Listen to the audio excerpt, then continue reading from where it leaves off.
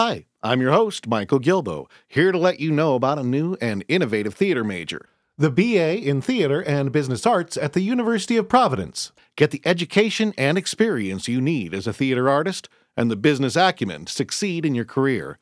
Visit BroadwayBullet.com and stay tuned to the end of the program for more info. Now, enjoy the show. Ooh, is that pod on?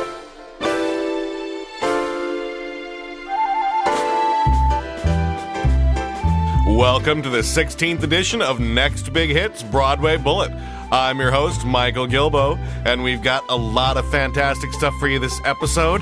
The Queen of Cabaret, Andrea Marcovici, is here with us today for the program, and we'll hear a couple songs from her. There's also the Christmas and Hanukkah, both themed review that time of the year. We've got an interview with the cast members and a couple songs recorded live at Broadway Bullet Studios. We have participants from the plays To Be Loved, which is kabuki inspired, and Art People, about the everyday lives of artists, here to discuss their shows.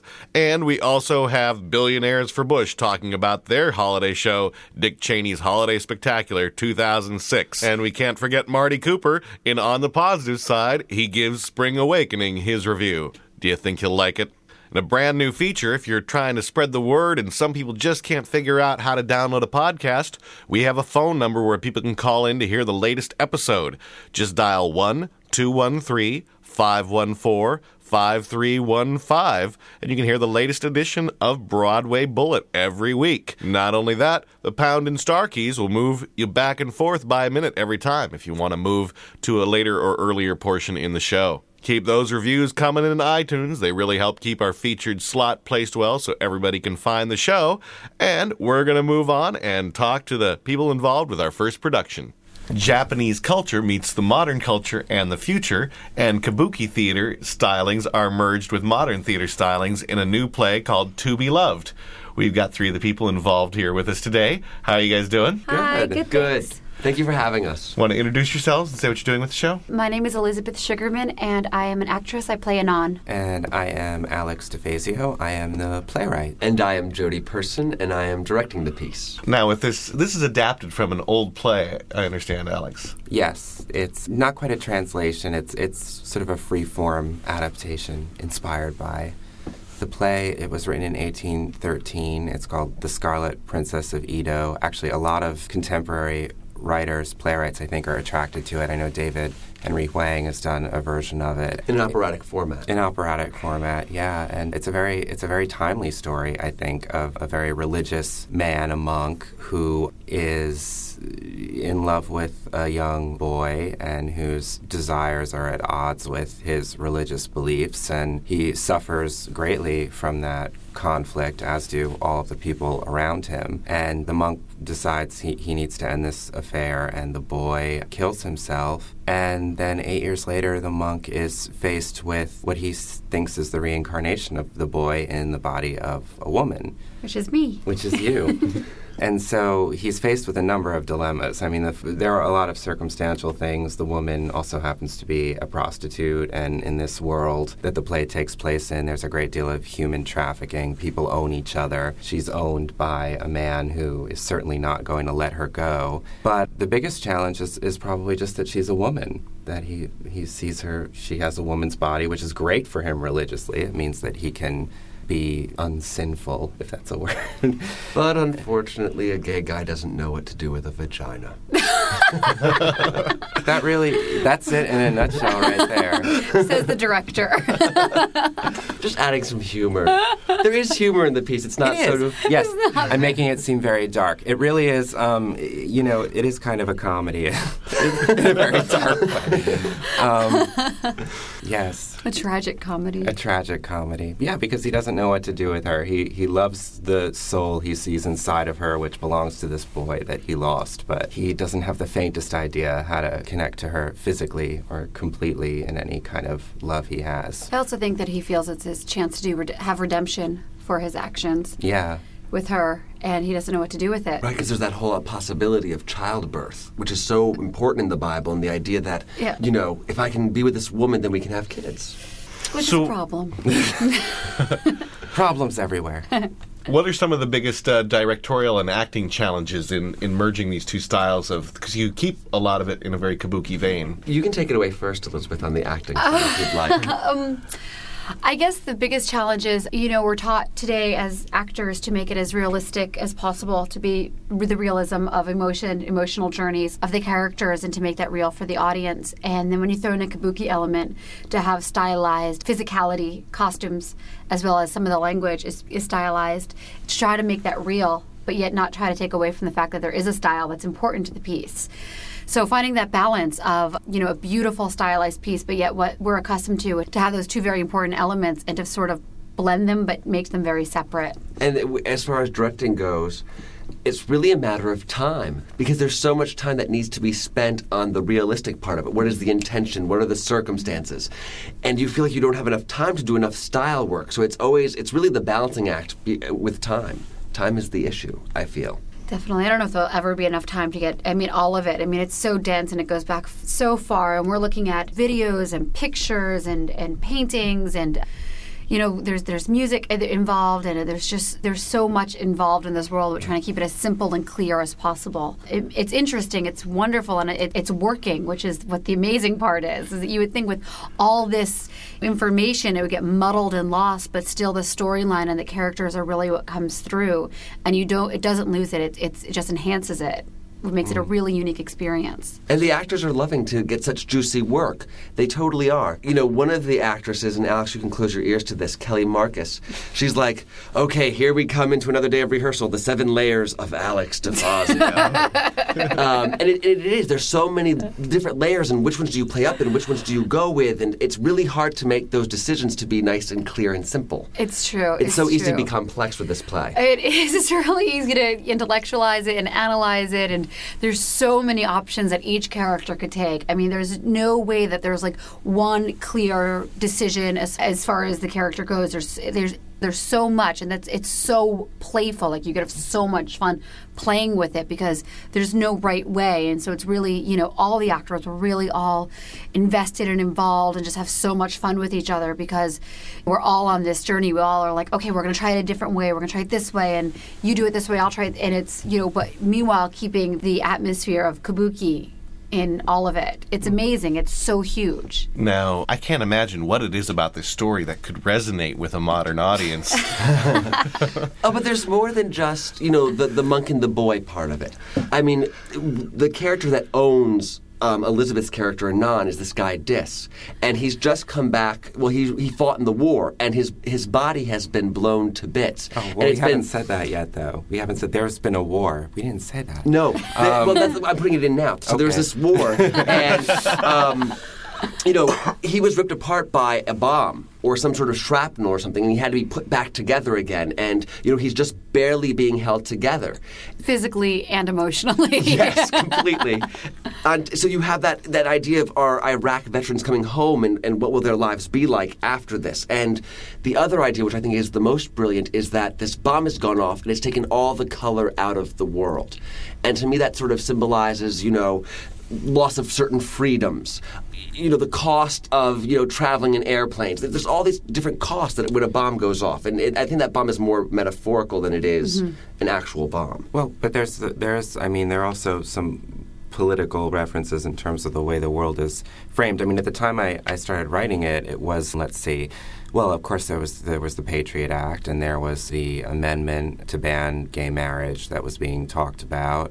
There was just, I think a lot of us who are concerned about some of the things that are going on in the world today are very concerned about this sense of surveillance and the way history is being monitored and points of views are being monitored. And so really one of the things that's so tragic for this character of the monk is that he's a very literate man. He's a very artistic man. He knows things about the history of this world we live in, about our civilization, about the Renaissance, about human impulses towards beauty and optimism and understanding. And he's really quite alone in this world and having access to any of that information. Most of the other characters are younger than he is. They have shorter memories than he does. And they're really sort of just living moment to moment in a universe that's really devoid, I think, of any promise aside from money. I think making money is what drives everybody. Yeah, I was going to say that.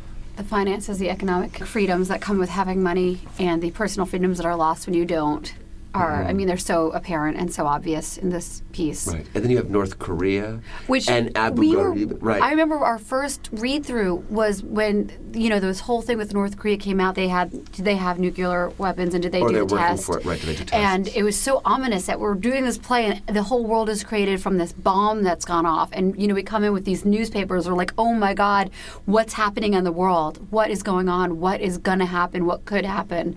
It was just such an amazing way to start this because it was just so ominous. Like, oh, wow, this could really happen. This could be really bad. And the amazing thing about the play is it's not didactic in any way.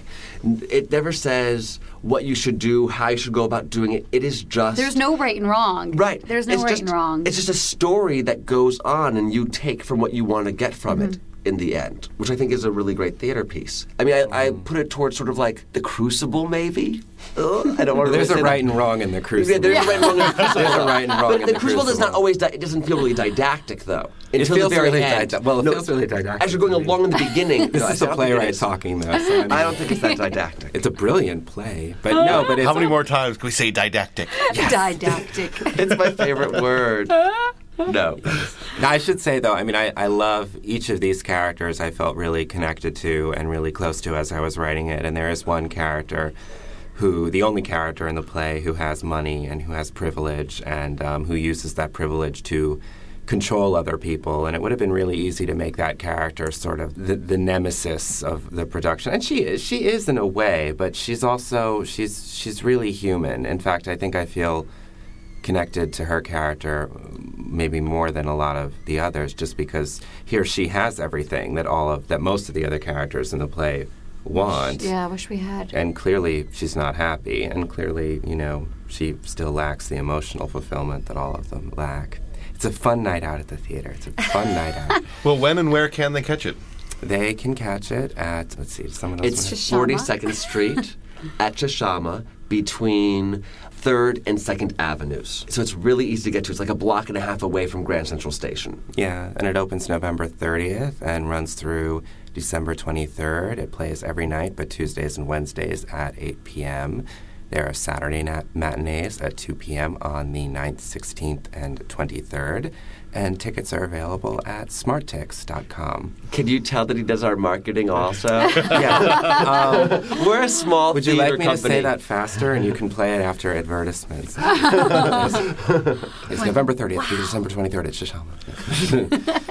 All right. Well, thanks so much for coming down and chatting with Broadway Bullet. Wish you the best of luck with your production. Thanks Thanks for so having much. us. Yes, Thank you so much. Thank you. How many times are you sick of hearing it's that time of the year?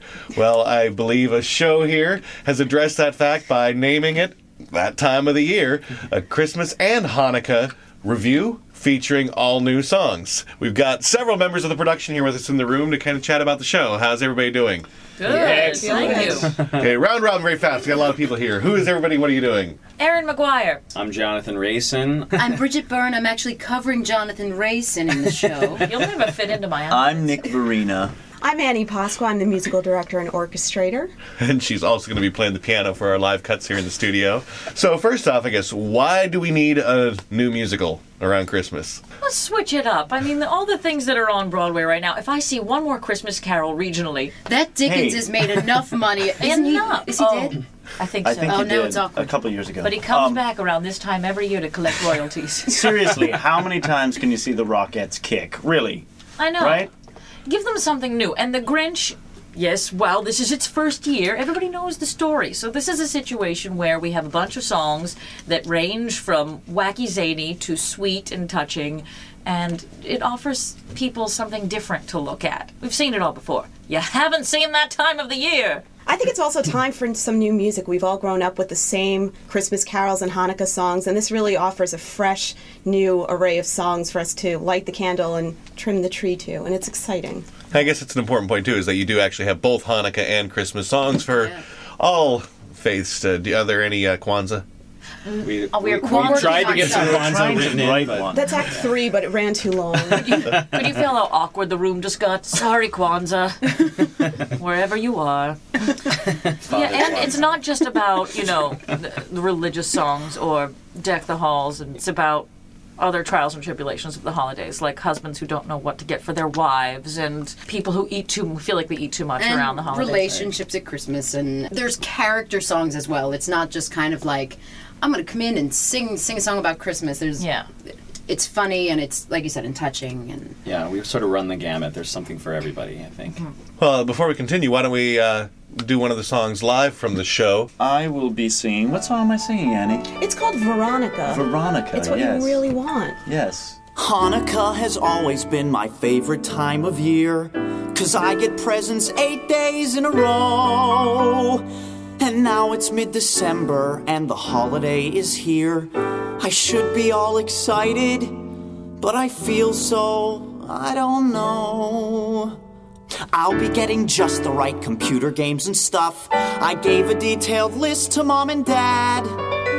So why is it that suddenly those things are not enough? Why did I wake up this morning feeling so sad? I guess I'm just a little bit upset, 'cause what I really want, I know I'll never get. I want Veronica for Hanukkah, the girl who sits in homeroom between Diane and Tom. Give me Veronica would gladly give up Laser Power Warriors on CD-ROM. She's probably as good as Kevin Donaldson at sports, and you should see the way she climbs a tree. Her name is even awesome, Veronica Schwartz. If only she would be my girl, how perfect life would be. I want Veronica for Hanukkah. I'd trade my rollerblades to have her there for all 8 nights. Give me Veronica for Hanukkah, so I can see her smiling tinsel teeth reflect the bright menorah lights. Should I ask her out? Should I take the chance? Would she go with me Sunday night to the Hanukkah dance? I suppose I could try to pass her a note in social studies class. Michael could get it to Chris Mangione, who'd give it to Laura to pass. Or maybe at lunch, if we are online, I could ask her face to face. But I could just see myself spilling the French fries all over the place. I could call her up after school and ask if she'd be free. But what if she hangs up when she finds out it's me? Oh, I want Veronica for Hanukkah. I really, really, really, really, really, really do. Give me Veronica for Hanukkah, and I would never need to get another gift my whole life through. But Hanukkah is not about to see another miracle come true. Oh, Veronica.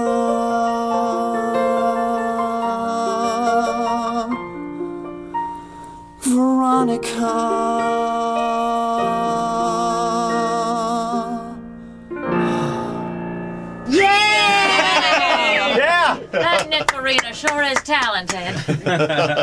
Is it fun singing a bunch of new songs and not having White Christmas in there? It is. Yeah. seriously, Yeah. that Yeah. White Christmas show. We don't need another choral arrangement of Rudolph the Red-Nosed Reindeer. And we have some wonderful musicians playing with us as well. Yeah, great. So we have a wonderful player, percussionist, and a reed player. So we get a nice color to all the songs. Who are the composers for the new songs in the show? Variety of composers, two lyricists. Yes, the lyricists are the common bond, and there's all kinds of assorted composers. So, which is cool because then you get a whole bunch of different styles in there. Basically, they wrote a bunch of lyrics for potential songs and gave it to about 7 different composers. I think.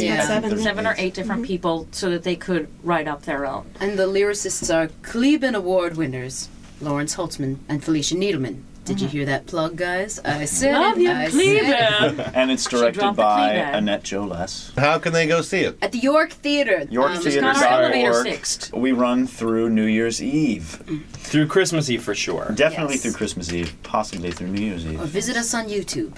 Yes, we just did a whole bunch of clips on YouTube. YouTube. If you go to YouTube and type in York Theater as one word, you'll get a few clips from the show and some interviews from the cast. And there's a wonderful electric train display right next to our theater, so it's a good holiday experience for everybody. Well, I want to thank everybody for coming down as you get ready for the show. I know we're going to do one more song here live in the studio, and who's going to be singing it? And that would be me. I'm going to be singing it. Who are you? Who am I? I'm Bridget Byrne. And this is a little ditty called I'm sorry, called Country Christmas. Best of luck with the show. Thanks for coming down, guys. Thank you. Thank you. For almost 7 years now, I've been living in the city. I would say New York has come to feel like home to me.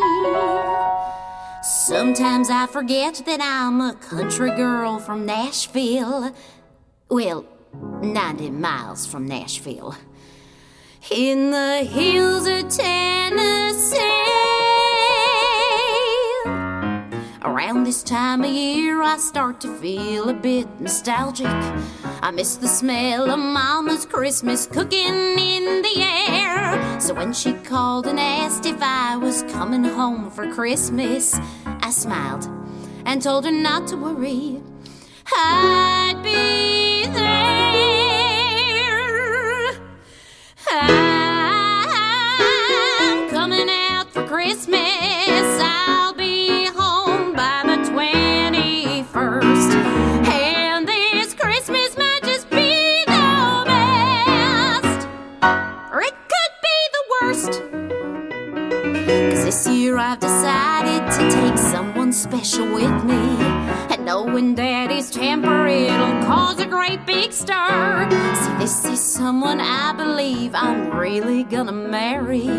I wonder how they'll take it when they find out it's a her. Oh, I'm coming out for Christmas, coming out in a brand new way. Don't know how merry it will be, but it'll sure be gay. Should I tell them once they've had a little eggnog? Or should I blurt it out the moment she and I walk through the door? No, I think I better wait till after Daddy's carved the turkey, when I'm certain that the carving knife's been put back in the drawer. I'm sick to death of having to make up those damned excuses, like when my folks were visiting and came an hour early. And I said, Ma, you see, we just don't get enough hot water. That's why I'm naked in the shower with my roommate, Shirley. Oh, Mama just smiled and said, oh, hi, I'm Ruth. They just didn't have the brains to see the simple truth. But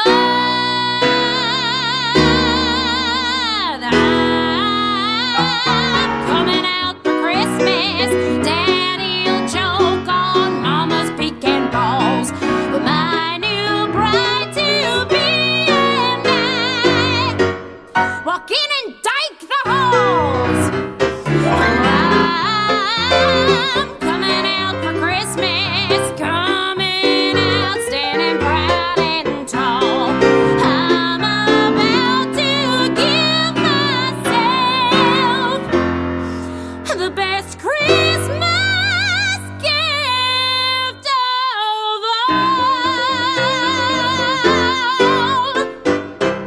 as you've heard some live recordings from the studio, I thought I'd let everybody know that I am indeed available for recording services if you're looking for something that doesn't need to break the bank and a producer who's not looking to milk the most hours out of you as possible. If you're good at getting something down in 1 or 2 takes, we have a special right now for live recording. You can do 3 songs for $75.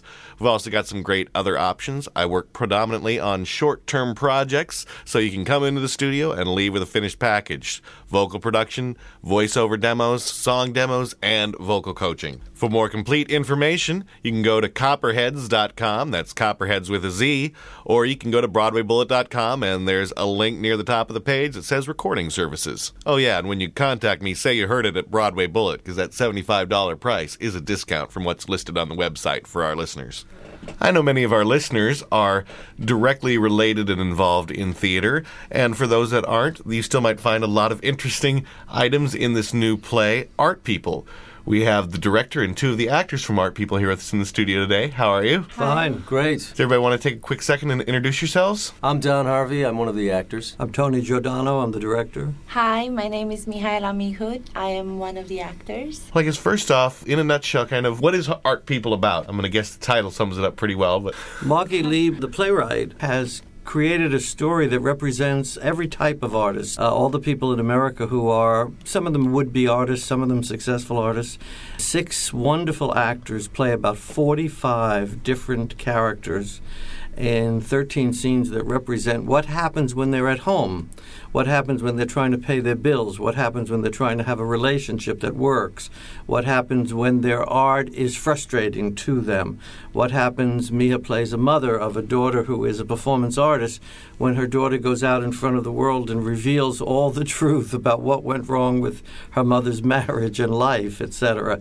So it's a humorous and dramatic. And these 6 actors are like a great variety show. They're fantastic to watch. Now, I'm guessing that you guys are actually art people yourselves in your lives. Playing these roles, do any of the scenes or situations hit a little bit too close to home? Oh, yeah. I was actually in a relationship for a long time, and she complained that I constantly talked about other people's work and criticized other people's work. And that one of the characters I'm playing has a penchant for that.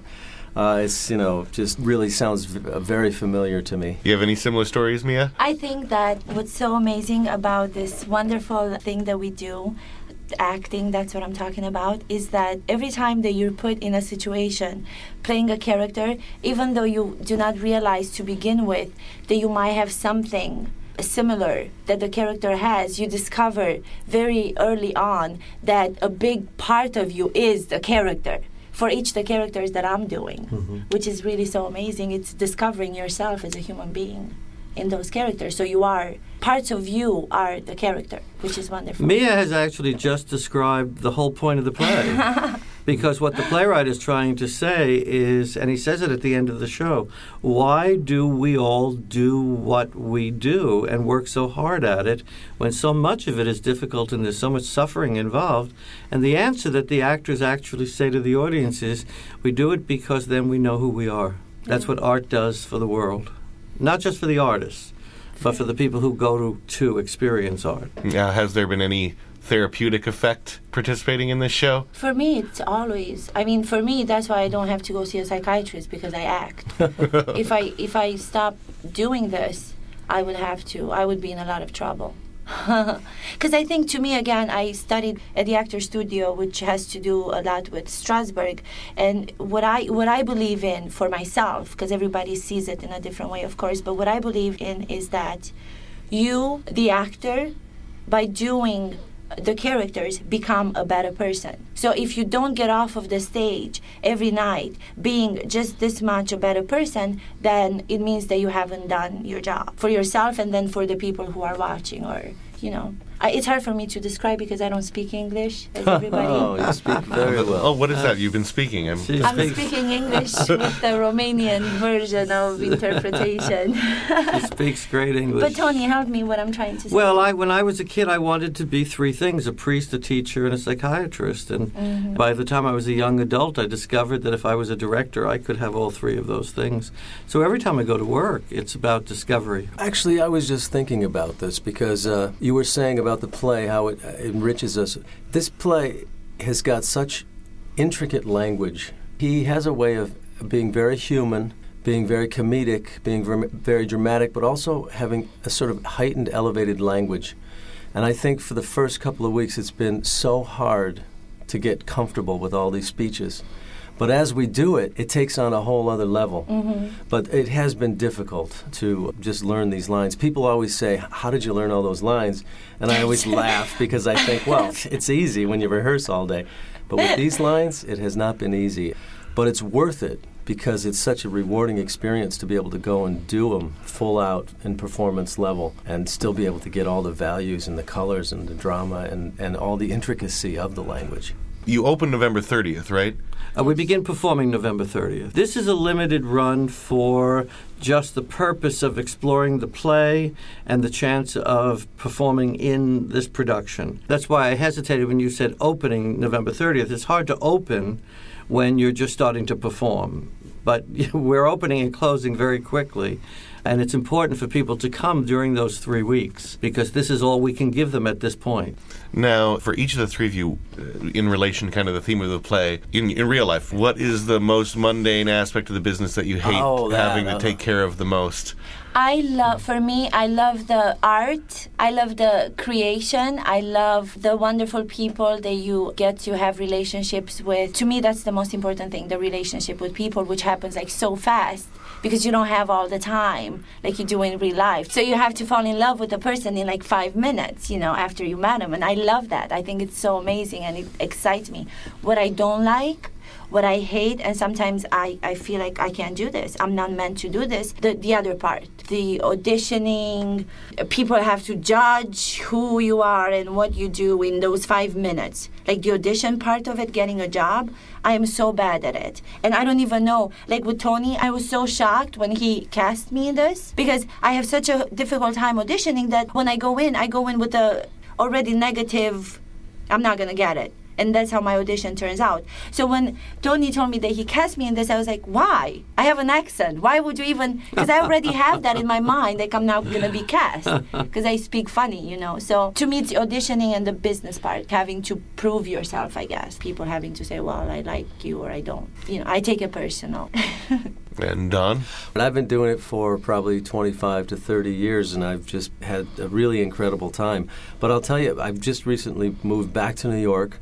I sort of had an identity crisis going back and forth between New York and L.A. for a number of years. And about a year and a half ago, I really committed to being in New York. And I'm telling you, going up and down subway steps, I go to so many different auditions and bookings and rehearsals and meetings every day that by the end of the day, I'm just completely exhausted. It's a lot different because in New York, you really get a lot of exercise in this city. So it's fun and everything, but it can be a little exhausting. Yeah. Tony? Well, for me, I just love the theater. I've had so many opportunities to leave it. I've been given every chance a director could be given to run a theater many times all over America. I've been given a lot of chances in television. I really have been given a lot of opportunities to walk out of the theater, and I've never been able to do it. Every attempt I ever made to try, I found myself unhappy.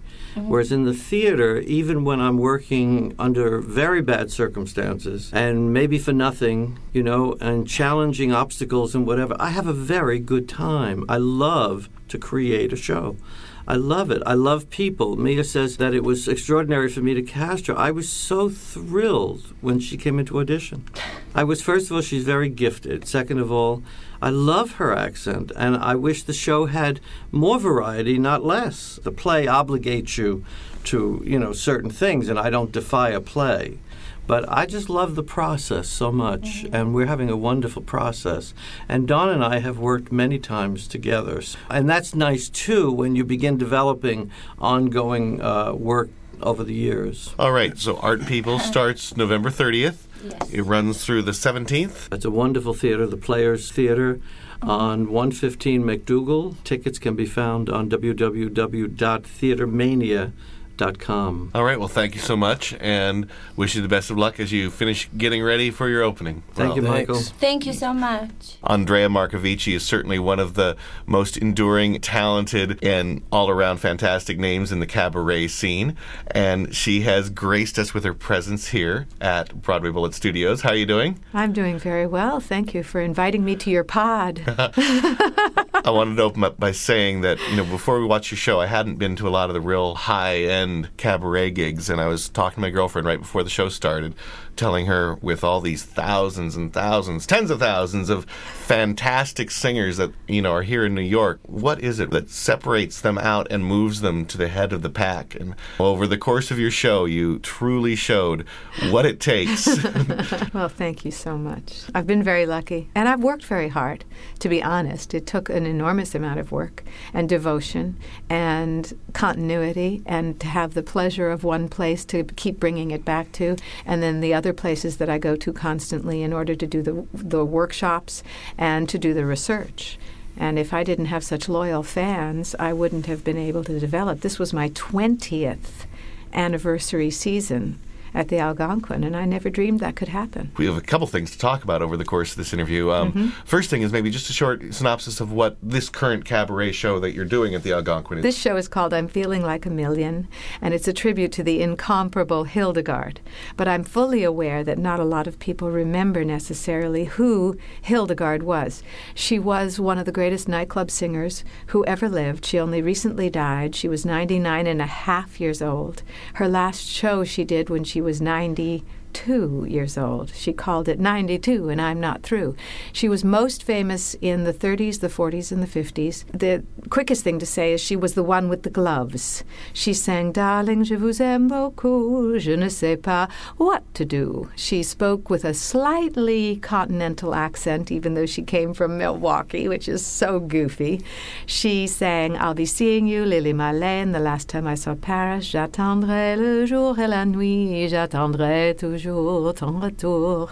And she was known mostly for the Persian room of the Plaza Hotel. You thought the Algonquin was upscale? Oh my gosh. The Persian room was a huge nightclub with a dance floor and a big band and stars in the ceiling, and she just was from another era that was so grand, and she continued to work all the way into her 90s. And people in the know still remember Hildegard, but I was afraid she was getting lost. And just recently, especially for your listeners, this is so important, if they go on Amazon or on iTunes as well, I'm sure, they can now get her and they can hear her from the 1930s. And these recordings are what attracted me to doing a whole show about her, because her songs are delicious. They're cute, they're funny, they're bouncy, and the arrangements are wonderful. They were all done in England in the 1930s. How much research do you generally do when you're putting together your shows? A year's worth of research for every show that I do.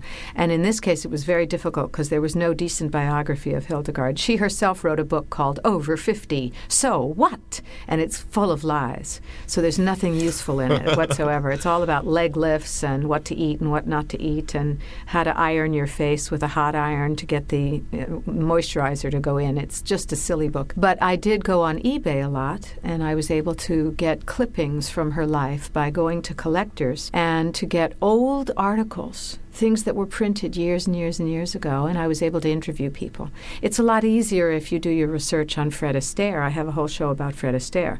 Or Frank Lesser. There are books written about him. Or Cole Porter. There were 10 books about Cole Porter. When I did the Noel Coward or the Jerome Kern or the Irving Berlin, that was easier. When there's so much material on those composers, how much do you feel like you're looking hard for that nugget that people haven't found? Very much so. You're looking for the obscure song. I have a friend in San Francisco, Bob Grimes. He's the collector that I go to for that unknown song, the one that nobody else has. The nuggets come from reading every single biography until you find a story that you think is worthwhile. It's also how I tell the stories. See, sometimes the story is known, but I have a little trick of putting it into the present tense. You were there the other night, creating the story about the King of Sweden and actually making a King of Sweden happen in the room by using a gentleman in the audience. Those things bring it to life in a way that takes it out of a classroom feeling and makes it more immediate. But the research is, I'm a Catholic girl from way back. I like to underline books. I really like all that stuff. One thing that struck me that I think a lot of aspiring cabaret and theater singers, I think the right thing to do is to just show off and sing as loud and high as possible the whole way through, and that's really all there is to it. That particular American Idol kind of singing is a pernicious habit now, because I must say that a lot of people get a lot of compliments and they get a lot of work from it. I do feel that it's dangerous for the voice. I do feel it's repetitive and at some point quite tedious because so many voices are starting to sound exactly alike. It also doesn't have anything to do with the song. One of the last people who expressed themselves with those riffing styles, and it came from their soul, was Aretha Franklin, because that soul made her create those riffs. Stevie Wonder, when he creates a riff, it comes from the depths of his being. Now we have a lot of riffing going on because people think that's the way to sing. It has nothing whatsoever to do with their own invention. The songs really don't require it. If anything, it obfuscates the meaning of the song. When you're dealing with an American popular song from way back, there's no place for that kind of sound. And indeed, in a cabaret, which is so intimate, we really don't want you to scream at us. It would be out of place. So the style of singing that's the most popular in cabaret singing is actually rather quiet. It's rather tender. It's rather delicate singing. My singing has always been on the softer side. Even when maybe 20 years ago I could really belt out louder than I do now, I wouldn't have chosen to do so. I'm also following the song. What does the song require of me? What are the words? You see, a cabaret singer follows the lyric first, not the music first. Jazz singers follow the rhythm first, and the music first, and the lyric last, in my opinion. They may be listening to the sound of their own voices and how they can change that melody the most possible. A cabaret singer listens to that lyric. How can we tell you the story of that song in a way that's going to be the deepest and the most emotive possibly? Which is why my renditions of songs sound brand new, and yet I'm actually returning it to the original intention of the author, because I want to tell you that story. And that's why my songs sound a little softer, quieter, gentler. It isn't a night about the voice, that's for sure. My greatest hero in cabaret was Mabel Mercer, and Mabel Mercer was singing way into her 80s, and she didn't have a lot of voice at the end of her career, but she was compared to a Shakespearean actress singing because of the way she could emote within her songs. And I'd like to follow that tradition. Yes, now I'm guessing you had quite a musical upbringing. The night I attended your show, I had the pleasure of seeing your mother take the stage for a very fantastic number. And this is true. My mother was a singer in the 1940s. Mostly a torch singer, so my typical joke is that my mother's idea of a lullaby was stormy weather, which is true. I grew up hearing nothing but sad songs around the house. My mother was always rehearsing for something. She gave up her career when she married my father, but she continued to go to music lessons, which meant that I was dragged to these lovely singing lessons in the Carnegie Hall studios, which is where she went. And in the summers at our country house, my mother gave musicales, as it were, in this country club thing that we belonged to. And I always heard my mother singing. But even more so, my father was a dancer. As a doctor coming over from Europe, he had danced beautifully, and he was very well known in New York City Cafe Society as a waltzer. He was called the Waltzing Doctor. So there was a lot of dancing and waltzing and carrying on in this house. And I was raised with this music. I was raised on Billie Holiday, Judy Garland. I was raised with Fred Astaire pictures. I was raised with a glorious American popular songbook around me at all times. And my mother still sings. At 87 years old, my mother gets up every Thursday at the Algonquin when I'm in residence. I hope she doesn't do it when I'm not there.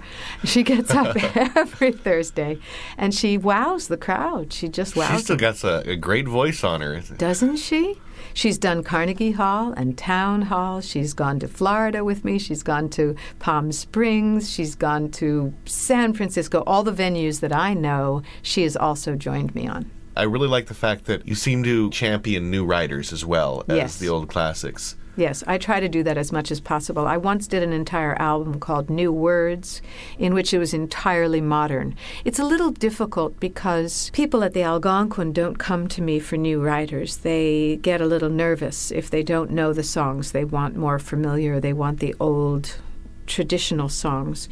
But in the spring of every year now, when I do a show, Just Love by request, I insist on new writers. And I'm a big champion of Craig Carnelia, John Bucchino, Tom Tosin, David Israel, Christine Lavin, Julie Gold. I haven't sung him yet, but Jason Robert Brown is amazing. Adam Gettle, I've known since he was a baby. There are many new people coming up that are great. Zena Goldrich and Marcy Heisler, nowadays, even though they haven't had a Broadway show yet, you can't go into a nightclub in New York and not hear a song by Zena Goldrich and Marcy Heisler. They are that funny. They are that great. So there's a big, flourishing new writer scene. And we must remember that in the 1950s, when Mabel was singing and Portia Nelson was singing and all of these great cabaret stars were singing, they were introducing songs night after night by Cy Coleman, who was a baby. Nobody knew who he was. Alec Wilder. And they were new writers then. So if we don't do what those people did then, we won't be giving a chance to the more contemporary writers. It's absolutely a necessity that we continue to do this. At this point, I think it's good to maybe take a short break and hear one of these new writers off your brand new Christmas CD. This is a good story. This is Adrian Russ and Brad Ellis, and I was getting ready to do a Christmas record, and a very different style of one, because I myself have a tendency to get a little blue around Christmas, so I wanted a Christmas record that was gentle and not too clangy, no forced gaiety.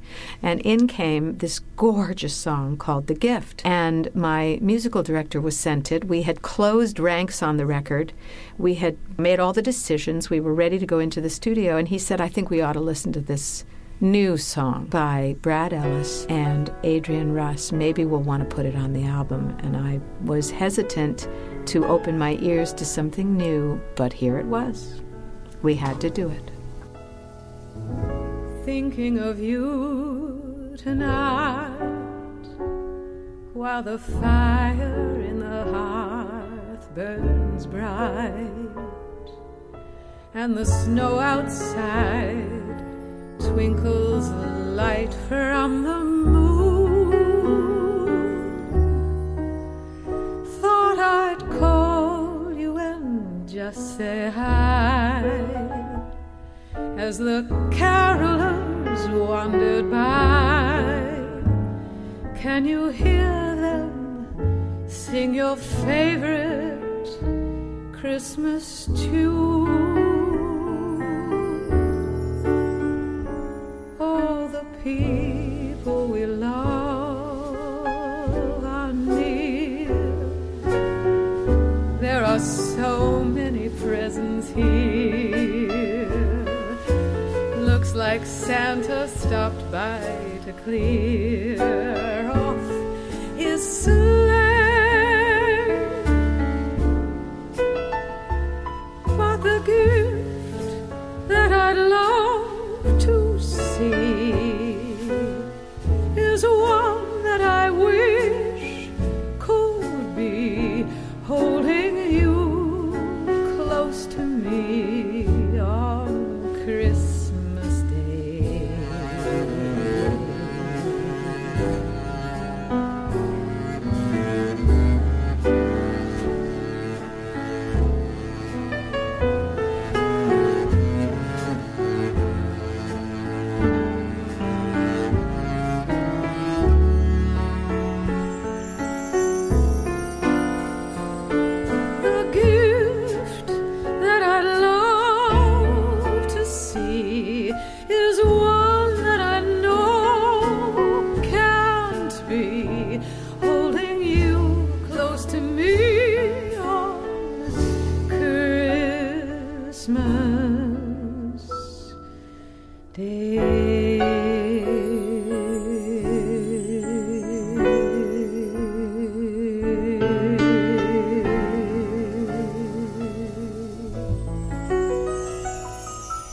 certainly fair to say that there's very few people currently who have had the success in a cabaret career that you have, and I think it's equally as interesting to talk about some of the different business things and career things and the way aspiring cabaret singers can further their career, and for fans of the cabaret scene to learn the kind of the behind-the-scenes mechanisms. One of the things that I did that was very important is I was resolute in my being consistent with one club in the very beginning, and that is the Gardenia in Hollywood, right on Santa Monica at La Brea.